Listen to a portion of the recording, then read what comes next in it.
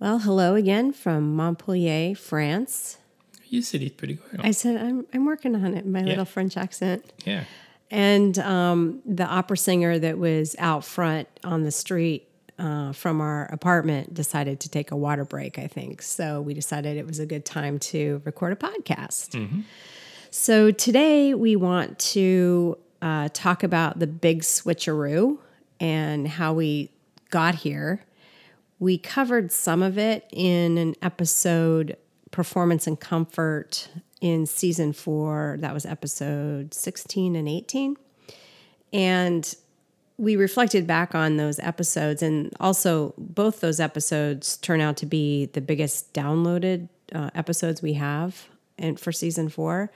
So clearly there's some interest in this topic. And so what we wanted to do is just do a recap and then double click down a couple things or thoughts that we maybe think we missed or didn't go deep enough on in discussing, why we decided to make a change in our sailing platform for our plans.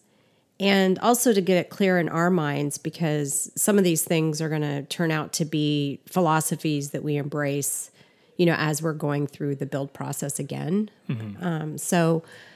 I thought that would be a good thing to cover today. Yeah, and your sailing, cruising philosophy is best if it's aligned with the boat design, building, philosophy as well. Yeah. And we didn't, just to recap too, we didn't really have one going in so much. Like on our first boat, like we sort of wanted everything and we wanted the comfort and we were like, yeah, we're cruising.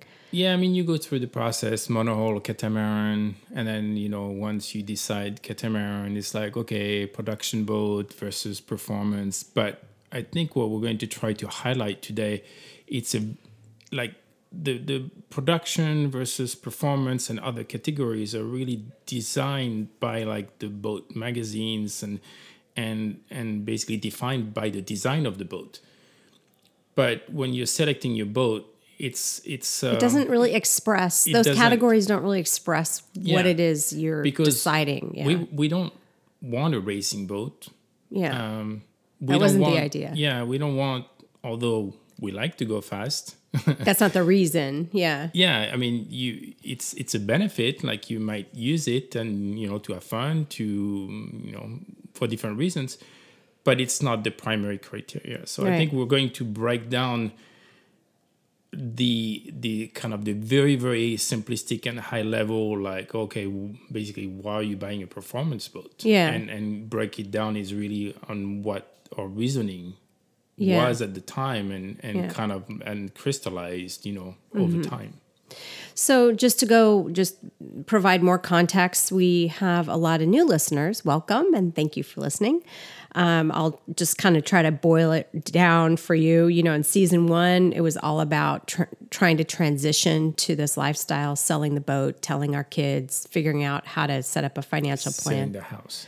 What'd I say? Selling the boat. Selling the boat, selling the house, as I was sailing the boat on the brain. Selling the house, figuring out a financial plan. What about our jobs and careers and what do we need to do?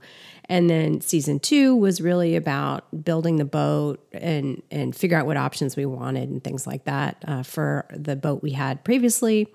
And then season 3 was all about the delivery and the commissioning. And getting started into our first season as we made our way across the Med to Montenegro. And then season 4 was about our first full sailing season in Croatia, Greece, and Turkey, which was awesome and amazing. Mm-hmm. So that's kind of where we are. We did the big switcheroo last season, or made the decision, not did it, but made the decision to do it. And I know for a lot of our listeners, it seemed really sudden. But we had really been struggling with some of these points around performance versus comfort that we talked about in those 2 episodes. So let's dive right in. And that came from talking to people and us living the life and talking about it between ourselves. Yeah. It's not like we went there and then changed our minds. We went to visit Outremer because we had been having these conversations. So why don't you just give a summary of kind of the simple reasoning and go into some of Well, yeah. So when there is a lot of like okay, do what kind of boat do I? So let's assume like you've made the decision to buy a catamaran, and so it's like, okay, do I want to buy a production boat? It has some benefits. It's cheaper. There are many more. Like the waiting list. Well, might it's be less expensive. I wouldn't say it's cheaper. Yeah, you have All to these include, new boats are expensive, like really expensive. Yes, and then there's a lot. There's the price point, Mm-hmm. and then there is all the work to be done afterwards that has to be included. So it's a little bit misleading.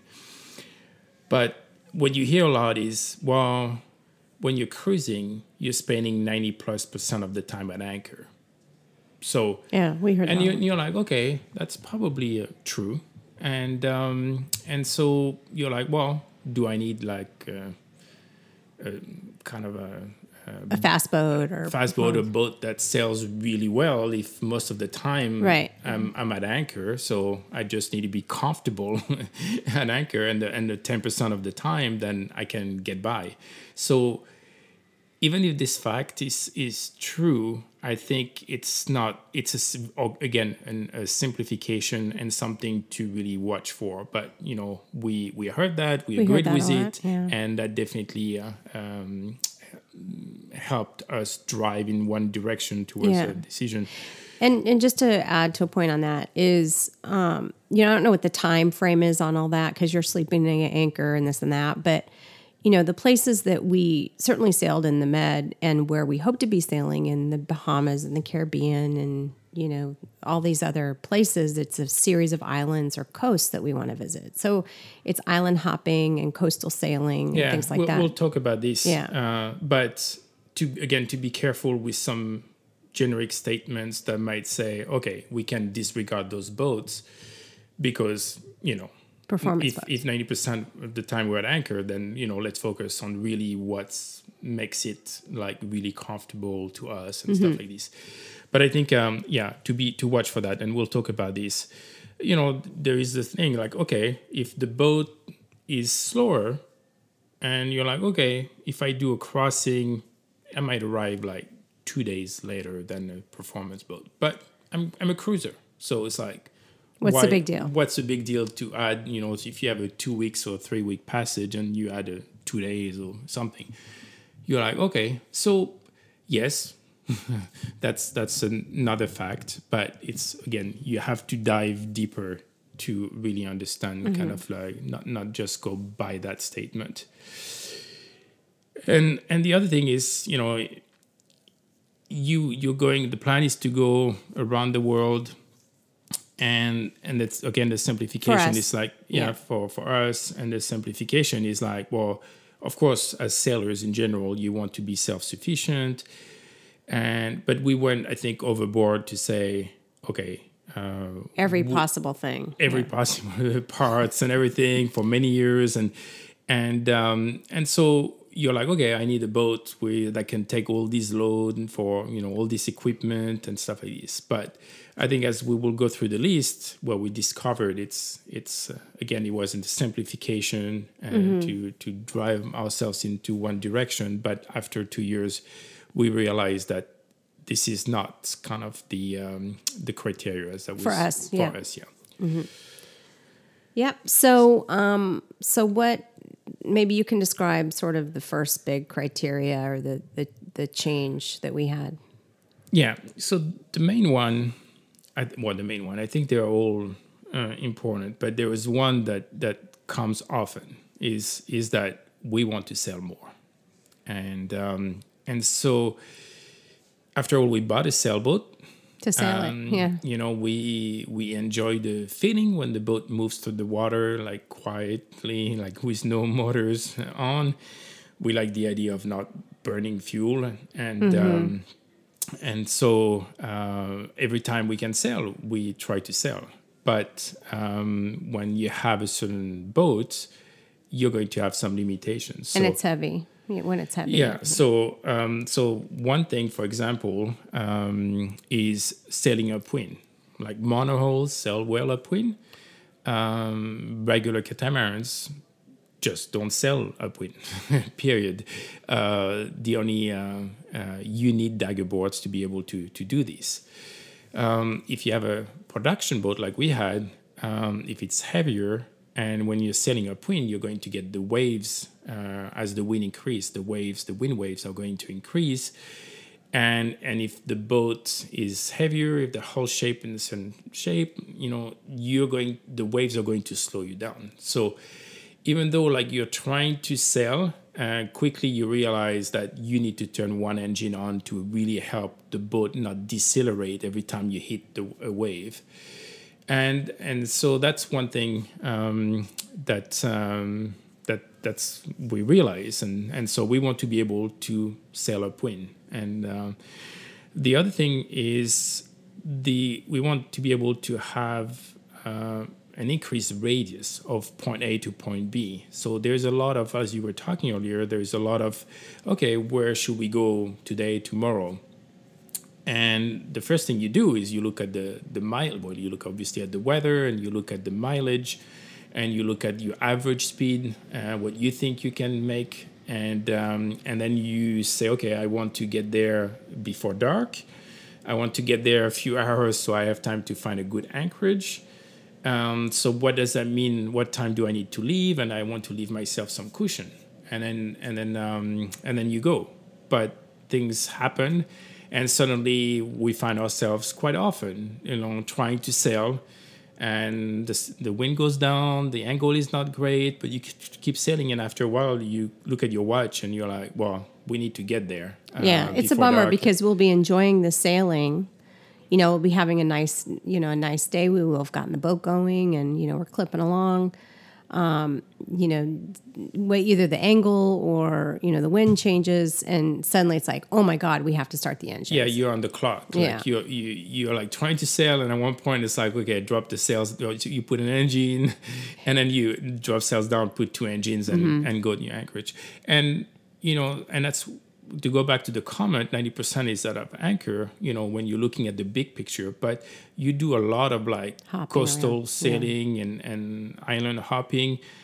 And so you want to be, you can spend another night at sea, but when you're short-handed, it has a cost. So if you can do it within a day, that's better. So that's increased the radius of sailing. And also, as I was saying, you're going to look at the weather forecast. So for the type of boat you have, the wind is one thing, but it's never the worst. Like you can reef, it's more the sea state. So suddenly you're looking at the forecast, and for your boat, you have kind of a range. You say, okay, those are like the right angles, the one wind strength, the right waves, where the boat and the crew is going to feel comfortable. So if you have a boat that is more like seaworthy, like this range increases a lot. Mm-hmm. So now it's like, okay, if it's going to be like 20, 25 knots, I might consider to go. Mm-hmm. Versus on another boat, it'll be like, oh, that's going to be like a rough ride for the boat, for the crew. And so you're going to make decisions based on that. So let me put a little asterisk on the word seaworthy that you said, because all these boats are seaworthy. Like they're not going to sink, obviously. It's just more, that they're meant for maybe rougher conditions or blue water sailing, that sort of thing. I think that's what you're getting at.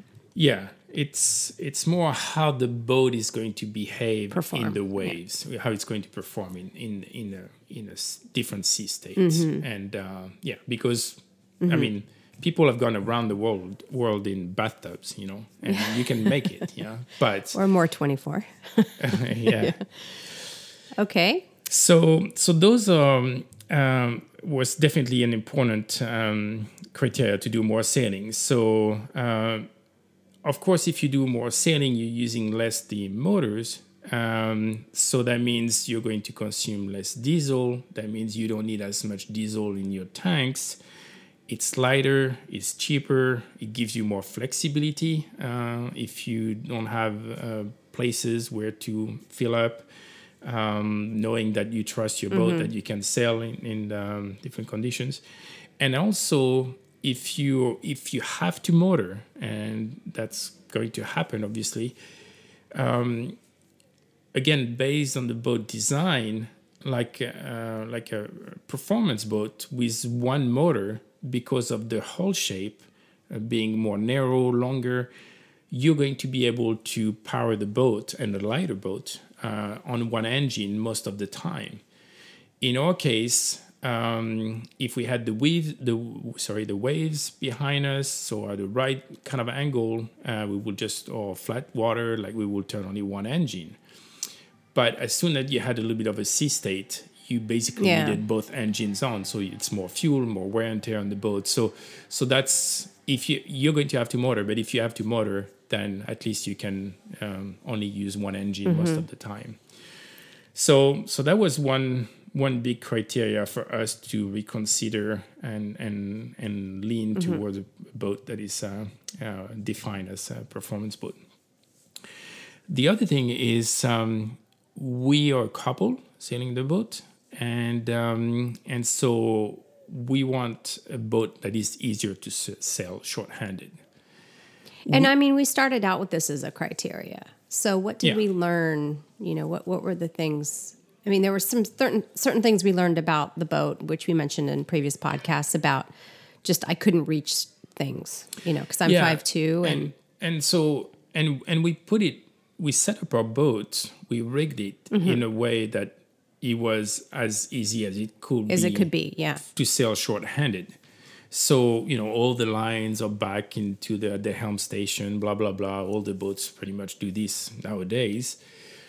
So it's not so much that, but if you have a heavier boat, and if you have a boat that is designed for like those production boats, like Fountaine Peugeot, the Lagoon, the Leopards, they are heavier. They go through the waves in a certain way, and that means you need bigger sails, you know, for the boat to move.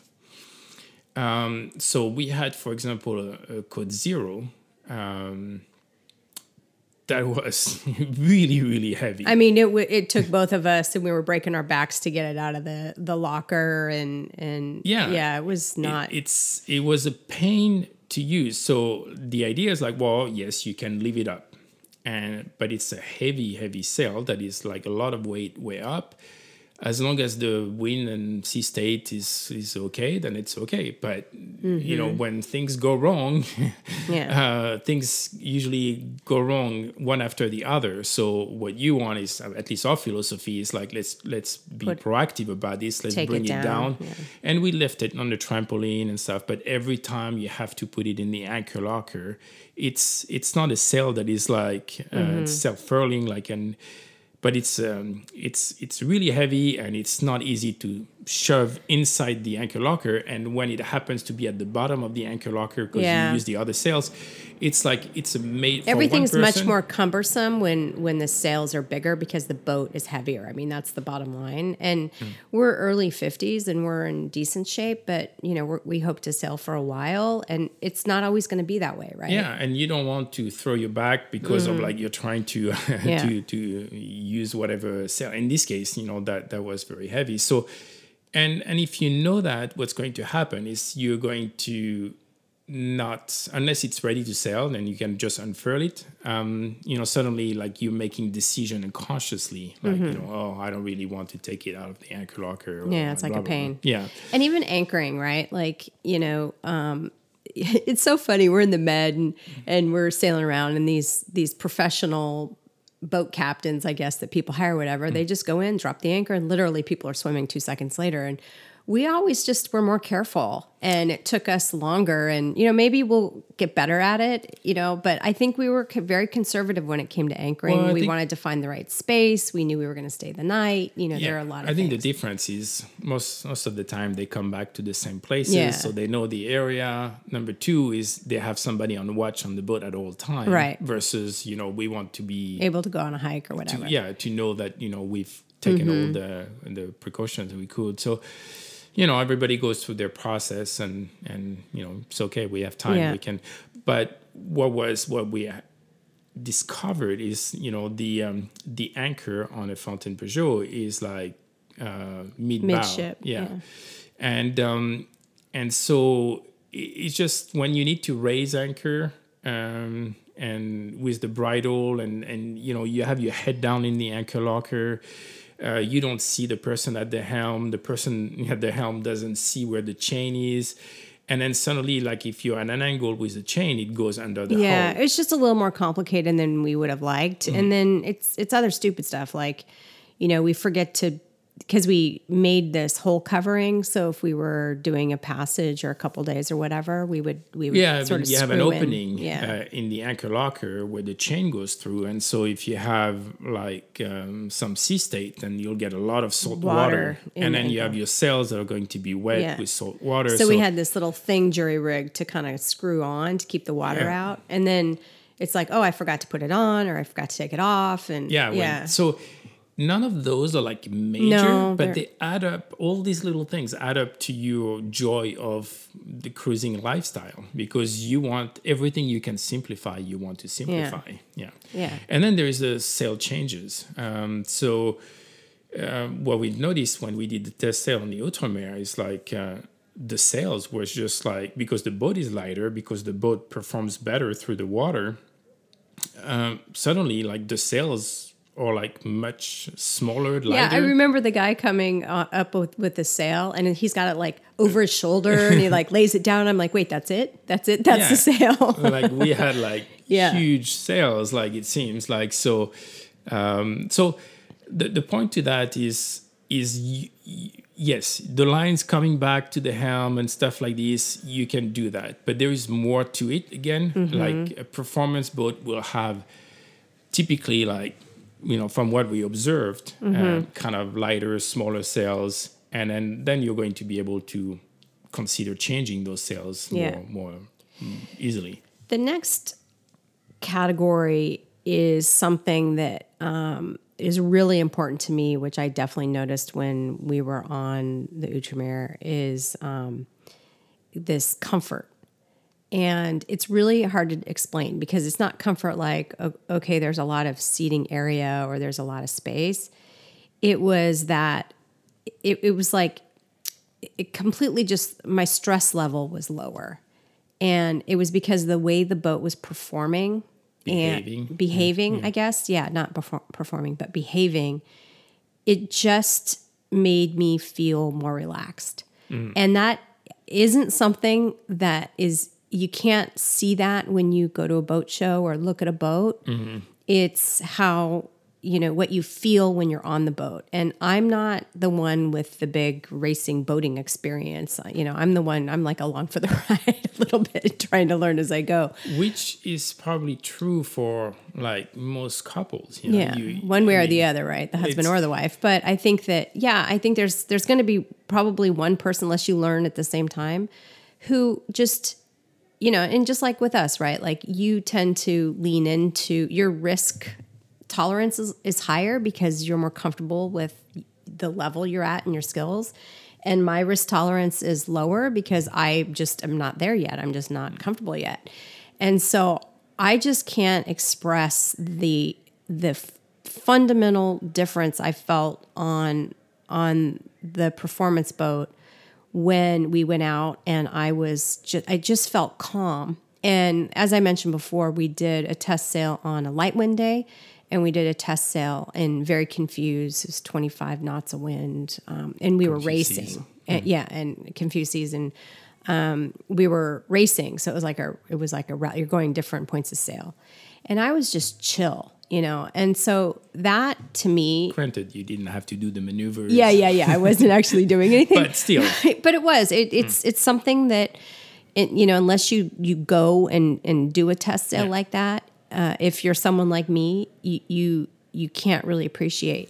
And I think, this is really like, it seems like not like a major criteria, but and I think it's probably true, like, when people decide to go cruising in general, I don't know the data, but one person has a sailing background, has maybe more, and is trying to bring the other person along. Right. And then you want to make sure, yes, you get a catamaran because it sails more flat. Comfortable. And then you're going to sail into like exotic places because, it's the water is blue and stuff, and then warm. But it's like, yes, those are important steps. But once you brought that person on the boat, you want to make sure that person feels as good and as comfortable. Like isn't freaking out, you know, like and not. I mean, like maybe and part of it is your seamanship as the captain of the boat. You know, it's like making sure you make the right decisions. But then there is the tool the you're using, right? And if that tool is made to basically to behave in different sea states, then everybody like it just lowers the anxiety and stress level, which lowers a lot of other things, you know. So if you want to keep sailing for many years, I would say it seems like a small detail. It seems like such a small thing, but it's a very important one. And I mentioned before too, like I said to Stefan, I was like, look, we can go check this boat out, but seriously, you're probably gonna be the only person who notices the difference. I'm not gonna notice. Like a boat's a boat, a catamaran's a catamaran. Like, okay, so we're gonna go faster. Like, why does that matter? We don't want to go fast. Like, that's not the idea. And it was just completely different sailing. And this to me is like there wasn't as much banging and creaking. Not that our FP creaked that much. It was just noisy. It seemed like it's just going to bounce more on the waves, right? Yeah. And versus like you could see the Outremer like slicing. Yeah, of course it will go up and down, but it wasn't the hobby horse kind of. Yes, and it will not slow down as much, and it will reaccelerate very quickly. So that behavior, and also, I mean, those production boats, you can put your body on like on a part of the boat, and you'll feel the boat flexing, and some flexibility is normal, is okay. But you know, you also, when you're going to be in some sea states in far away from land, you kind of want to know that the boat is like. You don't want to be second guessing every sound, or you know, and that I think is, especially, you know, I think as you live on a boat longer, you get more comfortable and you get used to the sounds a boat makes and this and that. But it just had to do, it was more the slicing action and less of the bouncing. Yeah, bouncing, or like, you know, rattling and you know, all these things. And what's the word you use to? Oh, in French, and there is no equivalency that I can figure out in English, but like French people, they define those type of boats as bateau marin. And so the best way it can be translated is kind of and it's like bateau made for the sea. I mean, of course, all boats are made for the sea, but what it means is like, how is that boat going to behave? In like I said, it's like it's more the sea state than the wind. Like, how is the boat going to behave in different sea states? And then the boats that are really marin are boats that are you have total confidence in it, and you know it's going to. And the boat's like, I've got this. Yeah, like, no worries. The other thing about comfort, and that's something that we haven't yet experienced. But we've talked to Outremer owners, and it's a different philosophy. You know, you have the fly bridge on top, and then, you know, I think most cruisers are pretty clear that, you know, it's a really bad idea, like to be way up, disconnected from the... Well, it depends. Some people really like them. It just depends. I think this is the design of the charter boats, and it's great for chartering if you're short-handed and you have somebody all the way on top in the fly bridge and somebody in the cockpit. It's not great, the motion up there. So I think... pure fly bridge versus like the sport top that we had. The sport top, yeah. See, so like, you know, so I think, so the sport top, I can see we spend time, this is where we will do the watch. But having talked to Outremer owners and asking them, like, so where do you do your watch? Because you're exposed, you know. And basically, they're doing their watch day and night because you're on autopilot, like 95% of the time, you're doing your watch from the salon and the cockpit. So what better, like, comfort you have as opposed to be sitting at the helm station on one side, it's like, and then when, because you have great visibility, because you have access to the winches there, so that's something I'm really kind of want to experience, but I've definitely opened my mind. It'll be a transition for me, because I was used to kind of having the phone booth action up in the helm. It's like everything's enclosed, everything's up there, and I can see everything. But, when I was on Night Watch, did I really touch anything? Not too much. So I could have just been down inside the boat, So but it's for just us to be down inside the helm station, was at a 45-degree angle. So you were sitting on the couch. It was too low to really see forward. You mean the nav station? The nav station. What do you say? The helm station. I'm saying, okay. The nav station, so it's not facing forward. You're sitting on a couch. It's not comfortable. There's no backrest. Yeah, it was weird. The height, you couldn't really see. And then when I'm standing up, it's like... You're too tall. You have to hunch down. Yeah. So it was not comfortable to do it from the salon. But if it was comfortable, awesome it is. The only thing you lose is the angle when you're like higher up. You have a better angle. But there also... nowadays with technology, you have like not application, but you have like a camera system like Oscar. You can put it at the top of the mast, and then you have a screen at the nav station that basically sees even better and tells you when they're like, so there are ways to, I think, add safety to the boat and work around that. But I think I understand better now the comfort of watch keeping from the salon in the cockpit, as opposed to being, like you say, in the phone booth on the side. Yeah. So the comfort thing, and I think Tremere calls it serenity performance, serene performance, which, like, the two words together make sense. I think there's just not the right word yet to describe what I'm trying to describe about like this whole comfort business. So I think it's like we said, like I don't know if there is like a one word or two words to really describe all these. That's why we're breaking it down into different categories that we trying to be more specific. So the other thing is simpler lifestyle. We talked about this a bit. We touched on we just pack this boat full of stuff, and we realize, you don't need a washing machine if you only wear 2 pieces of clothes for a week and, wash it by hand. And, not everybody wants to live like that. And certainly if you're sailing with kids, it might be a completely different story. But it sounds crazy to buy an expensive boat and not have a washing machine. Yeah, but that's so far. We might make a different decision. Yeah, we just, and when we had to do sheets and towels, we just took it to the laundromat or whatever, or the laundry service, and for a couple euros they would do the laundry. And that's the thing that we've discovered, because you think like you're totally isolated. So if you're isolated, at least for our sailing, we're going to be in warm weather. Yeah.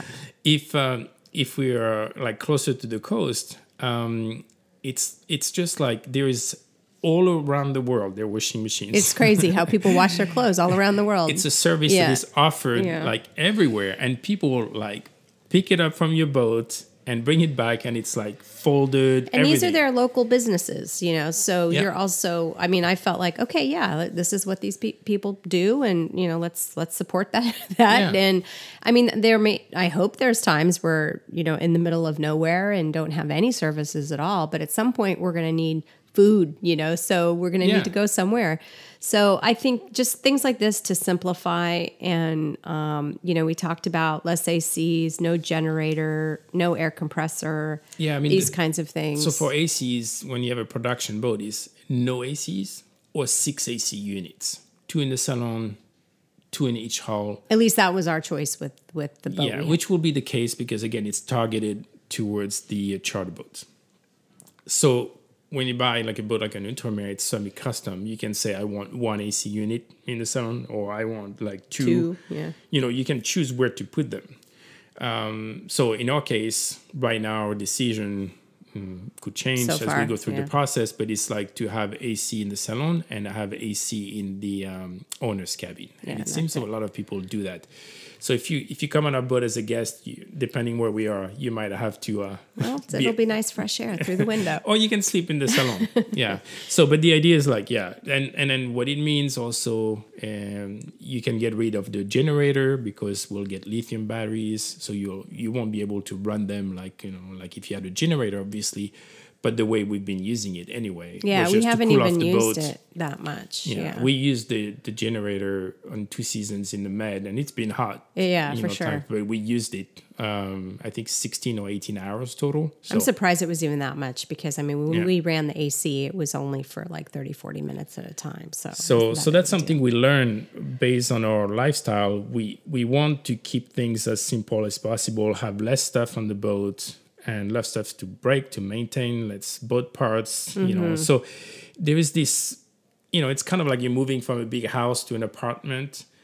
It's always people say it's freeing, to have less stuff, less clothes, there's a little bit of like, oh. Yeah. And maybe that's the transition, because we sold our house. We had a, we raised 4 kids in a house. We were in it for 20 years. And it was a 5-bedroom house, an attic. And then you get rid of stuff and you're like, oh yeah, we're what do you call it? Minimalists. And that's how it felt when we got rid of stuff. And empty nesters and all this stuff. And then you realize you still have like a ton of stuff. Yeah.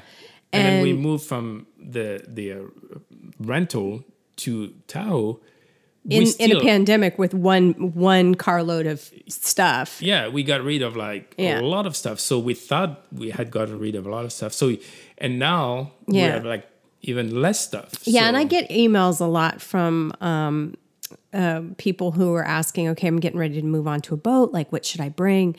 And my advice is always take as little as you possibly can. Figure out what you absolutely can't live without.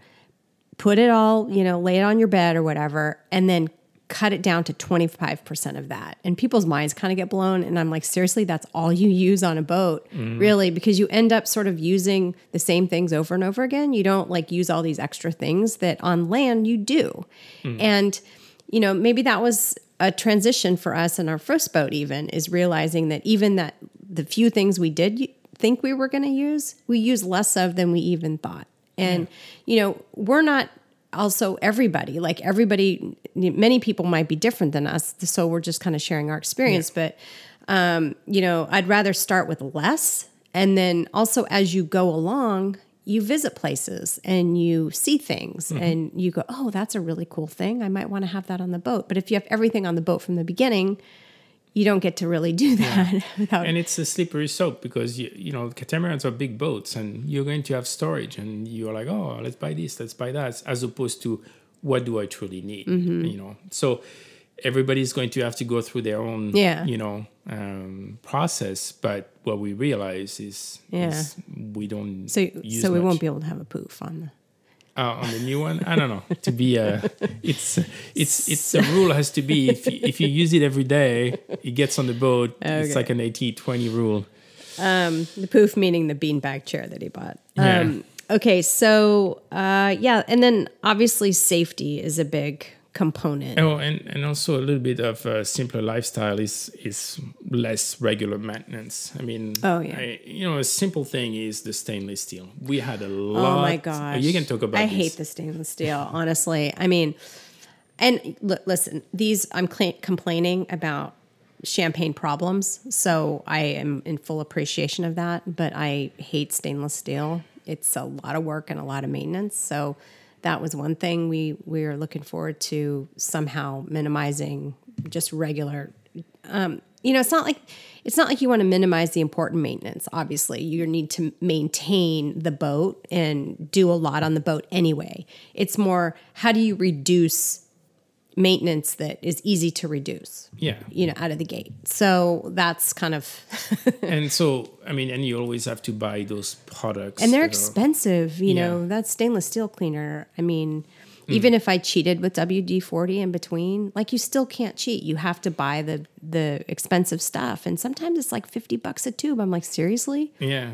And it's not only like it takes time. It's a process to go through this on the boat, and when you have a lot of stainless steel, but it's also some parts are hard to access. We had our frame for the solar panels was all stainless steel. Yeah, so I couldn't get it. you bend over, you can clean some areas, but And it's some like, areas whoops, fall off the boat. yeah, you cannot. And so it's the Outremer has like very little to no stainless steel, and that's definitely one requirement because we can eliminate. We're trying to eliminate you, and also this other kinds of maintenance too, maybe cosmetic maintenance.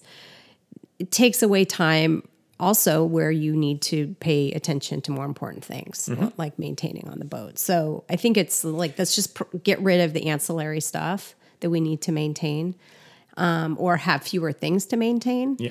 And that'll kind of help things be simple. And if you take every little thing, you don't think it's very much. You're like, I have time again. But there's a lot, what we see through the YouTube videos is the good times and stuff. But there's a lot of stuff. There's a lot to do. And you're two people. And so if you can cut that out, cut it. Okay, so safety. Yeah. So safety is obviously always an important criteria. So the nice thing about like a performance boat is because as we talked about it, like there is a bigger sailing radius. If you need to go fast, you can go faster. Not that you want to. And do you don't this. need to go fast. Yeah, what you care is your average speed, but it's nice to know it's like like a fast car. You want to know like I have some under the pedal, like if I need to, like to avoid a car or something. So in this case, it would be like, well, there's a bad weather system coming, and if I can get by this point, these coordinates at a certain time, then I might avoid the worst of it. And I think if you haven't seen the crossing with La Vagabonde, and that was an Atlantic crossing from east to west, to really understand. That was with Nikki. Yeah. And to see like how basically with the routers on land, telling them, okay, you have to be here there, by this time. Yeah. And then you need to be there. So it's maybe to catch, maybe a certain wind or avoid some sea state.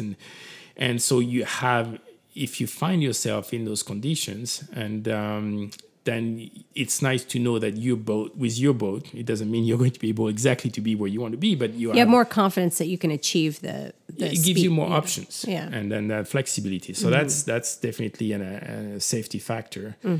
The speed, if you had like a major storm coming, and you could try to also like just change route, just for the purpose of avoiding the worst of the storm. So on your engines, it's a fixed speed. Fixed speed, yeah. You versus like under sail with a boat that can surf with lighter boats. Suddenly you could go into like the 15, 16, 17, and then run away from the worst. So that's even upwind. Oh no, not this angles, but you could like with you might be able to it's all about the sea state. Yeah? So. So simple things, again, you're like, oh, I'm cruising, it's okay. But, sometimes, you might do a passage of like 2 days or even 1 day. And then we were talking about earlier, and you want to be able to, well, let's say a 2 or 3 day passage, you've been at sea for like 48 hours, 2 people. And, there's a little bit of you get into the groove, but there's a bit of a fatigue, and you're looking at the remaining miles, and you're like, oh, if we were to accelerate a little bit, like we might make it before sunset. Versus wait a full other night. Yeah, and it could be that other nights, it could be that suddenly bad weather is coming, so that might be able to, okay, let's squeeze in. It might be like, you're getting tired, and yes, you can slow down and spend another night, but you're like, well, I think the boat can do it, so let's try. So again, more flexibility in your decision making. We talk about this a little bit, but it's kind of the safety of the watch keeping from the salon and the cockpit. That's also an important one. And then the safety in the sense of the way the boat behaves in different sea states, to know that the boat can. It's just a little handle it. calmer. Yeah, for sure. And then the next criteria is, and we touched upon it a little bit before, but this is different.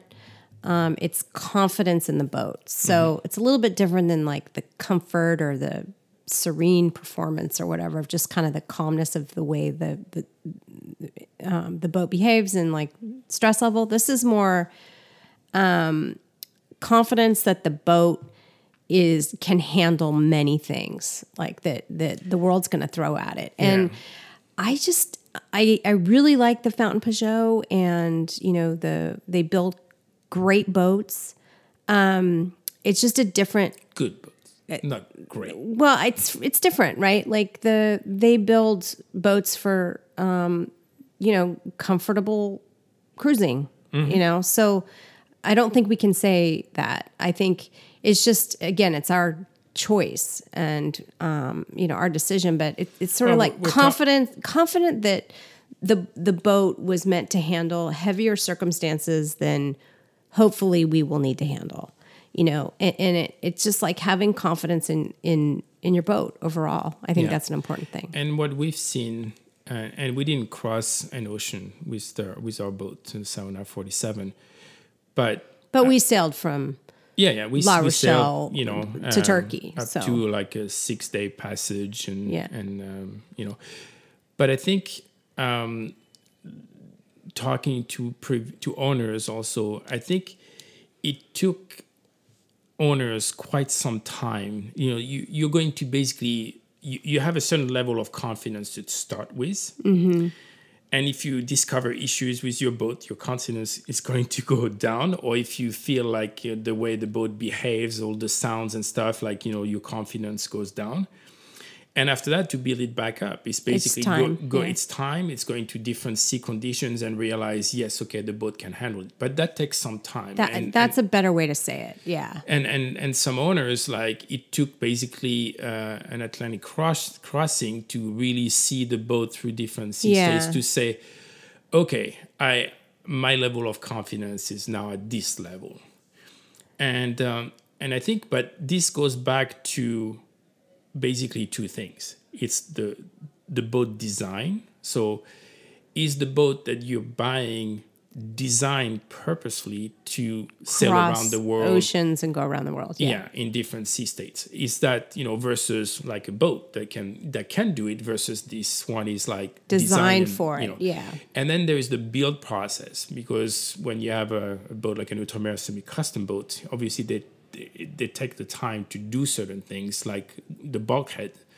They're basically glass to the hull, so it makes it one unit as opposed to being very glued. stiff. Yeah. So once you know about the insides and how the boat has been built, what technical process they've used to not make any shortcuts, and then how the boat has been designed and how it behaves to the water, then your confidence and combination with we're going to be able to sail, because that's something that we didn't know. We learned about it, is when you buy an Outremer, they offer weekend on sailing classes on an Outremer, where you spend Saturday and Sunday. Which is why we're here. I think we covered that in the last episode. Yeah, and so suddenly it's like, you're going to get your boat, and you will have been on Outremers with like a person with like that knows how to push the boat, and then you have confidence in. So suddenly, like you have you look at the design of the boat. Yes, it checks all the boxes. You look at how the boat is being built. Yes. And then you're going to go out sailing with somebody from Outremer that's going to be able to show you, like, basically how the boat sails in different, extreme conditions. You will have sort of pre-checked out, like have a full understanding of how the boat performs in stress conditions, so that your confidence in your boat goes up. So this is I think a better description of confidence. I think there's another thing I want to mention, which might be controversial, but oh well, is and I don't know if it has to do with private companies versus public companies, or what. But I think that what we noticed, there was some things on FP that we were like, wow, like we had to replace all the lines, for instance, And it's like, it's a brand new boat. Like, why do we have to buy new lines? The lines came with the boat. They just weren't good lines. I mean, can you use them? Sure. But they were kind of getting caught in some of the jammers and, some of this stuff, or stretching, they provide everything.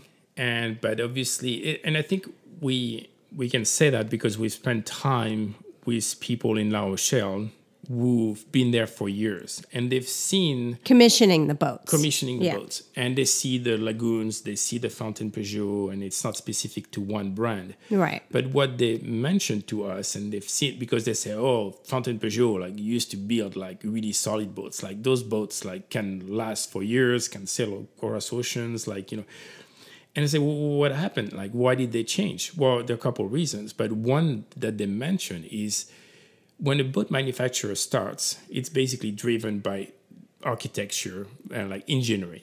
Like you have boat architect and and so you have like some ideas of what you want to design as a boat, and they're designed basically by sailors. Yeah. But when the company goes from being private to being public, what they say is like internally, the power shifts from engineering to purchasing. So now purchasing has the power and wants to look at every line item and save every cent. On some of the parts. And they see it in the parts, in the amount of material and stuff like this. And they say, we've seen it over the years as the lagoons have become, more flexible and stuff, the Fountaine Peugeot. So that's one criteria. The other one is obviously they see the money is coming from the chartering market. Right. And so there's things they can get away with because they can replace them like by the charter holding company or whatever, the maintenance service for where the boat is held. And they weren't big things. They're like little fasteners or maybe door hinges and things like this, that like the attachments for the shower door, just stuff. And it's not I mean, we didn't see any like big important stuff. It was more just the little things that you have to maintain that then create and trigger a warranty process, which is a whole different podcast. But I think, then you're kind of going, oh, I need these parts because this thing rusted because it's cheap. And, versus sort of confidence that like the boat is being built by sailors who want the boat to last a long time, who don't want to deal with, after service support. Like they want you to leave and not have to have any problems. Like that's the intention. And so a lot goes in with that confidence factor there. So, and parts, that based on previous owners, that you have to preemptively replace on a brand new boat. What was the water holder thing we had? Yeah, I forget the name every time, but it's like it's a small tank that pressurizes the water, so your pump doesn't run all the time. And I forget the name now. So every brand new FB comes out with one. And all of the owners replace it.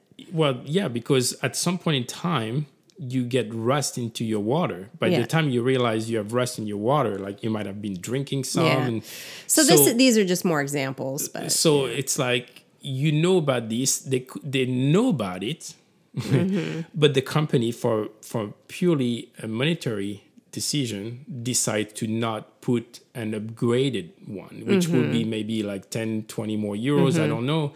Every owner would be happy. It all adds up because, just to recap, like all these things we knew from previous owners on the boat we bought, and we spent money and we replaced it. And so that's fine. The owner that got our boat got a good boat with good lines and good things that we replaced and all of that. I think the issue for us is we're buying the boat this time. We kind of don't want to do that again. We want to have confidence that the builder who's building the boat is going to build it with things that are going to last a long time. I mean, it's all about trade-offs. No? Yeah. So you accept those trade-offs because, right. You're like, okay, this is the type of boat I'm buying and these are the trade-offs. And that means I will need to spend time afterwards in the commissioning, which post-commissioning, and And money. to upgrade at least, and money. Time and money. Yeah. And I'll bring up the money point because I think I mentioned before too, when we were first looking at boats, we just thought performance boats were outside of our budget. Mm-hmm. And when you end up adding everything we did and all of the different services we got and the time, it's kind of even, And so I think that's kind of back to that point. But so I know we're running a little long, but maybe we can kind of finish off on the couple most important things. Yeah. So the other thing is a better customer experience. What we mean by that is the boat, when you buy a production boat, it comes out of the factory and you have a certain list of options to choose from. And so, of course, like we didn't like the water maker was only 60 liters per hour. So we're like, okay, that makes no sense. We need like more. We didn't like the solar panels. So suddenly, like you're doing a brand new boat and you're going through a whole commissioning process. And we did a podcast on this too. I think it's called "Why Are We Recommissioning a New Boat" or something. Yeah, like that.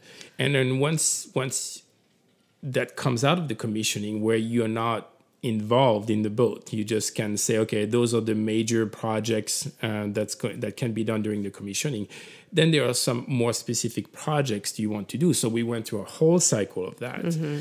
So in this case, when you buy a semi-custom boat, is basically the boat is going to come out of the factory and being handed to us. Ready to go. Ready to go, yes. Yeah. And of course, there will be problems. Like those are complex machines. But you're more involved. Like, when we were building our boat before, we didn't really have a say. Like, it was like 2 steps removed from what was going on with the boat. Mm-hmm. And we could add this and that, but we didn't have direct contact. Mm-hmm. And in this case, we have direct contact with the builder.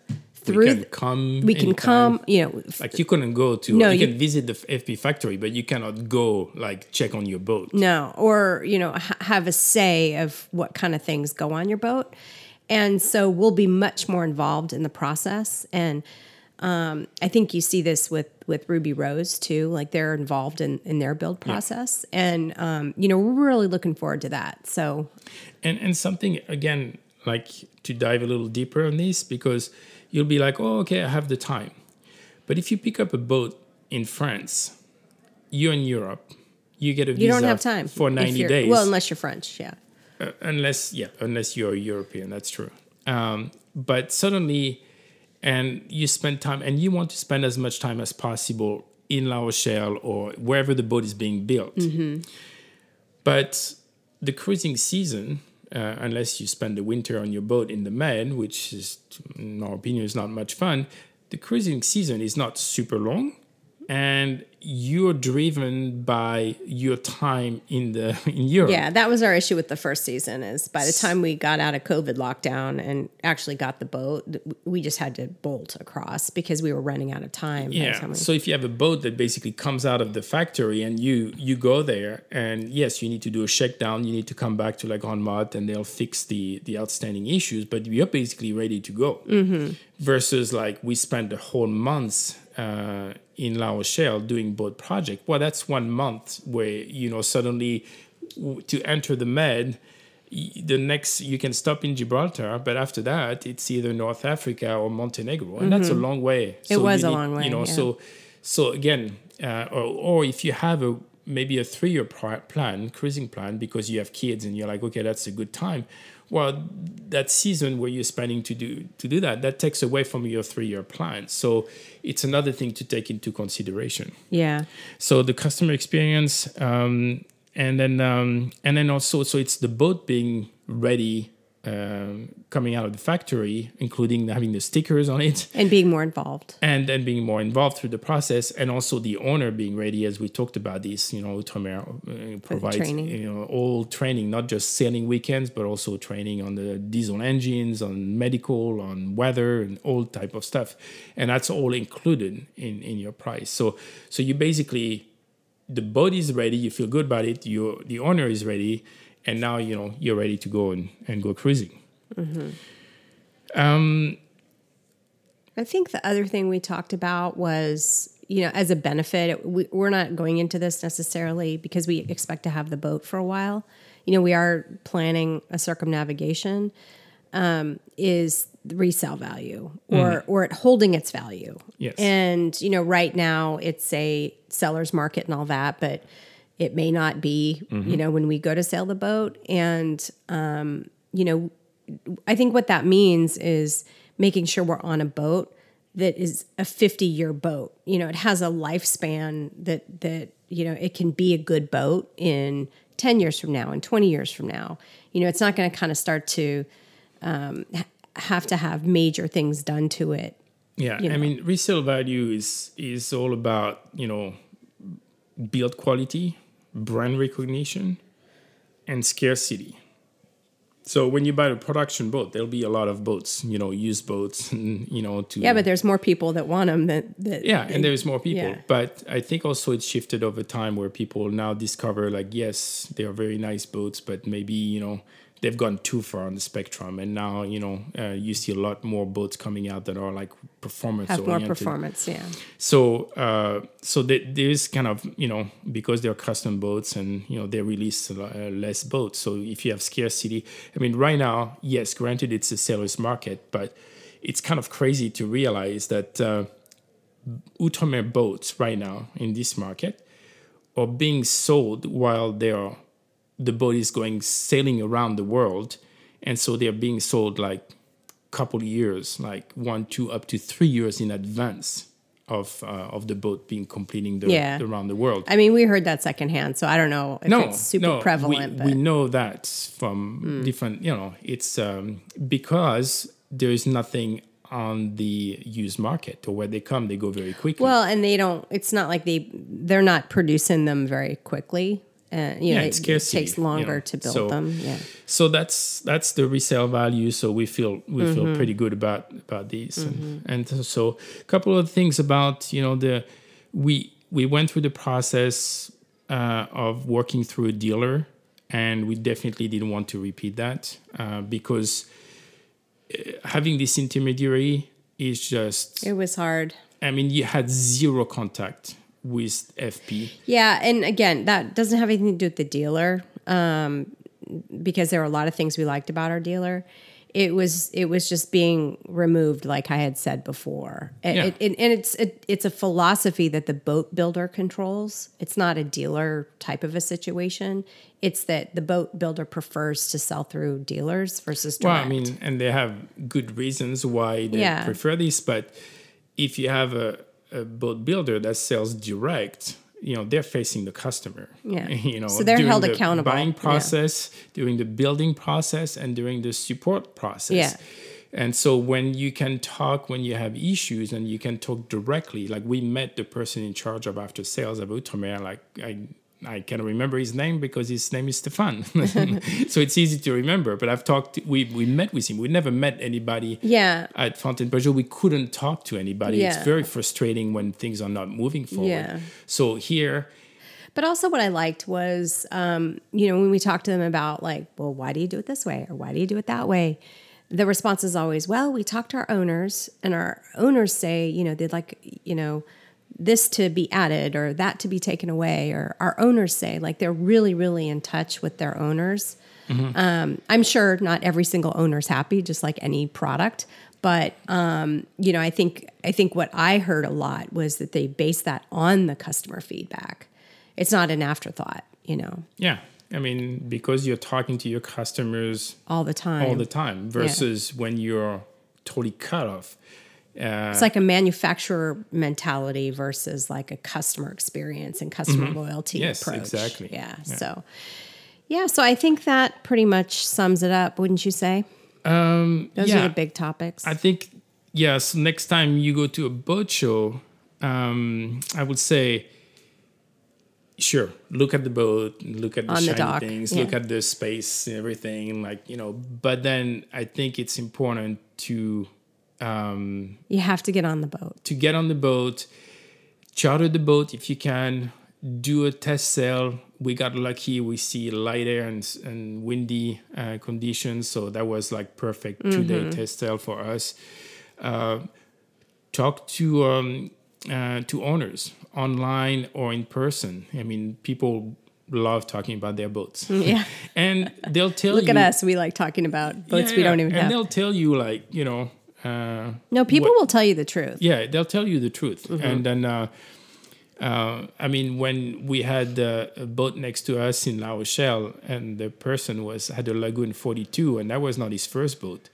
And when he says, "Oh, this boat sails like a plow," well, you need to pause and be like, well, do I want to buy a Lagoon 42? Because, like, it's one data point, but, the other But he was happy. I mean, he was happy on his boat. Well, so it just depends on what you want. Yeah.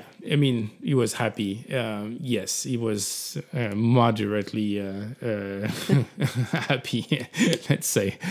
So I think it's hard to describe all this. We use many criteria, but I think it's really important to go beyond performance category. And yeah, that's what we really wanted to explain today is the word performance, I think, conjures certain things in people's heads.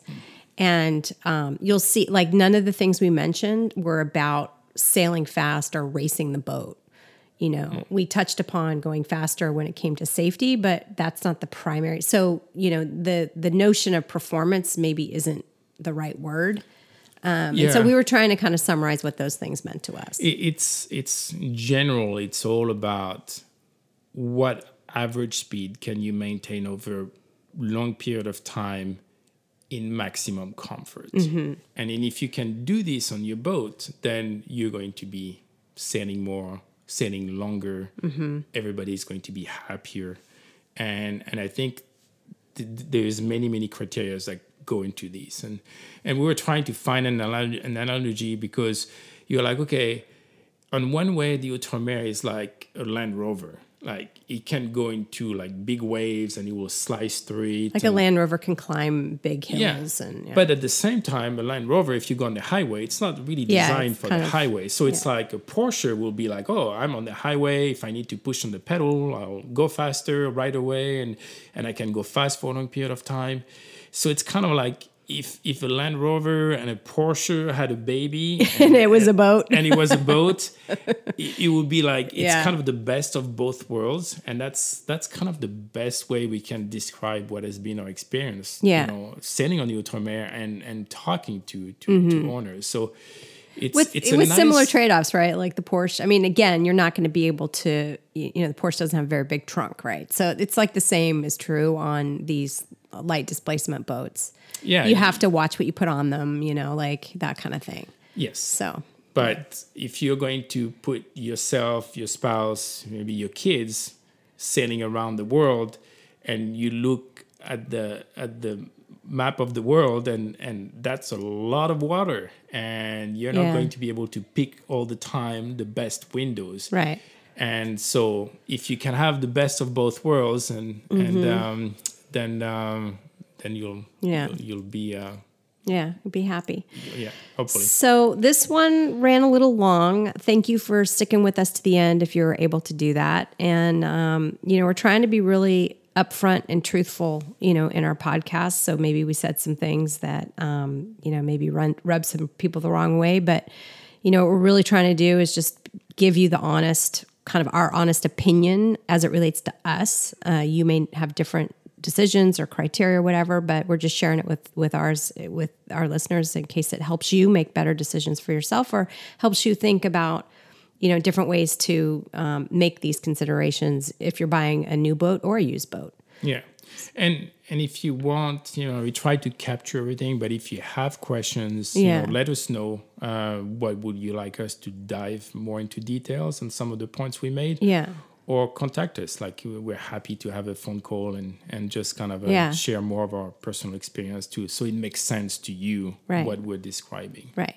And so as we go through the next couple months, we're going to have to make some decisions on some things as the boat gets built. Our delivery date got moved up. Which we're excited about, but it's kind of changed things, and we're trying to get a new timeline in place. So we're excited about that. That's combined with some of the supply chain issues. So just to be safe, to have all the equipment, we need to make decisions earlier. So the good thing we're here I didn't know that I would go again to another boat show because I was like, oh, I'm done with boat shows. But we're going to a boat show next week. Yeah, we are. We're going to the to the La Grande Motte boat show. multi-hull show. And for multi-hulls. And so in case you're coming to the boat show, definitely drop us a line too. Okay, fair winds for now. Bon bon. Thank you for listening. If you like this podcast, please subscribe, like, or share with another Covert Castaway. Fair winds for now.